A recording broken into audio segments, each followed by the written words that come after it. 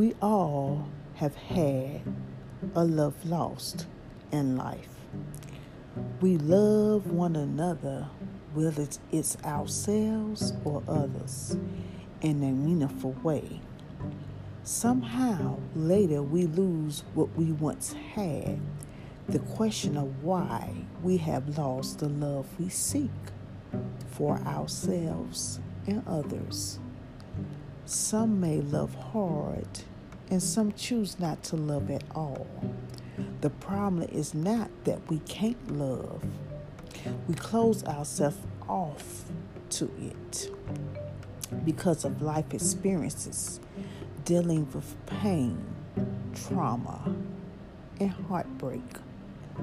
Life as we know it can be not kind at times as we face challenges in our daily lives. In the meantime, we continue to love the best we know how. Love loss may mean different things to many people. However, we must not feel that all love is lost based on life experiences to refuse our hearts to open up for a new beginning.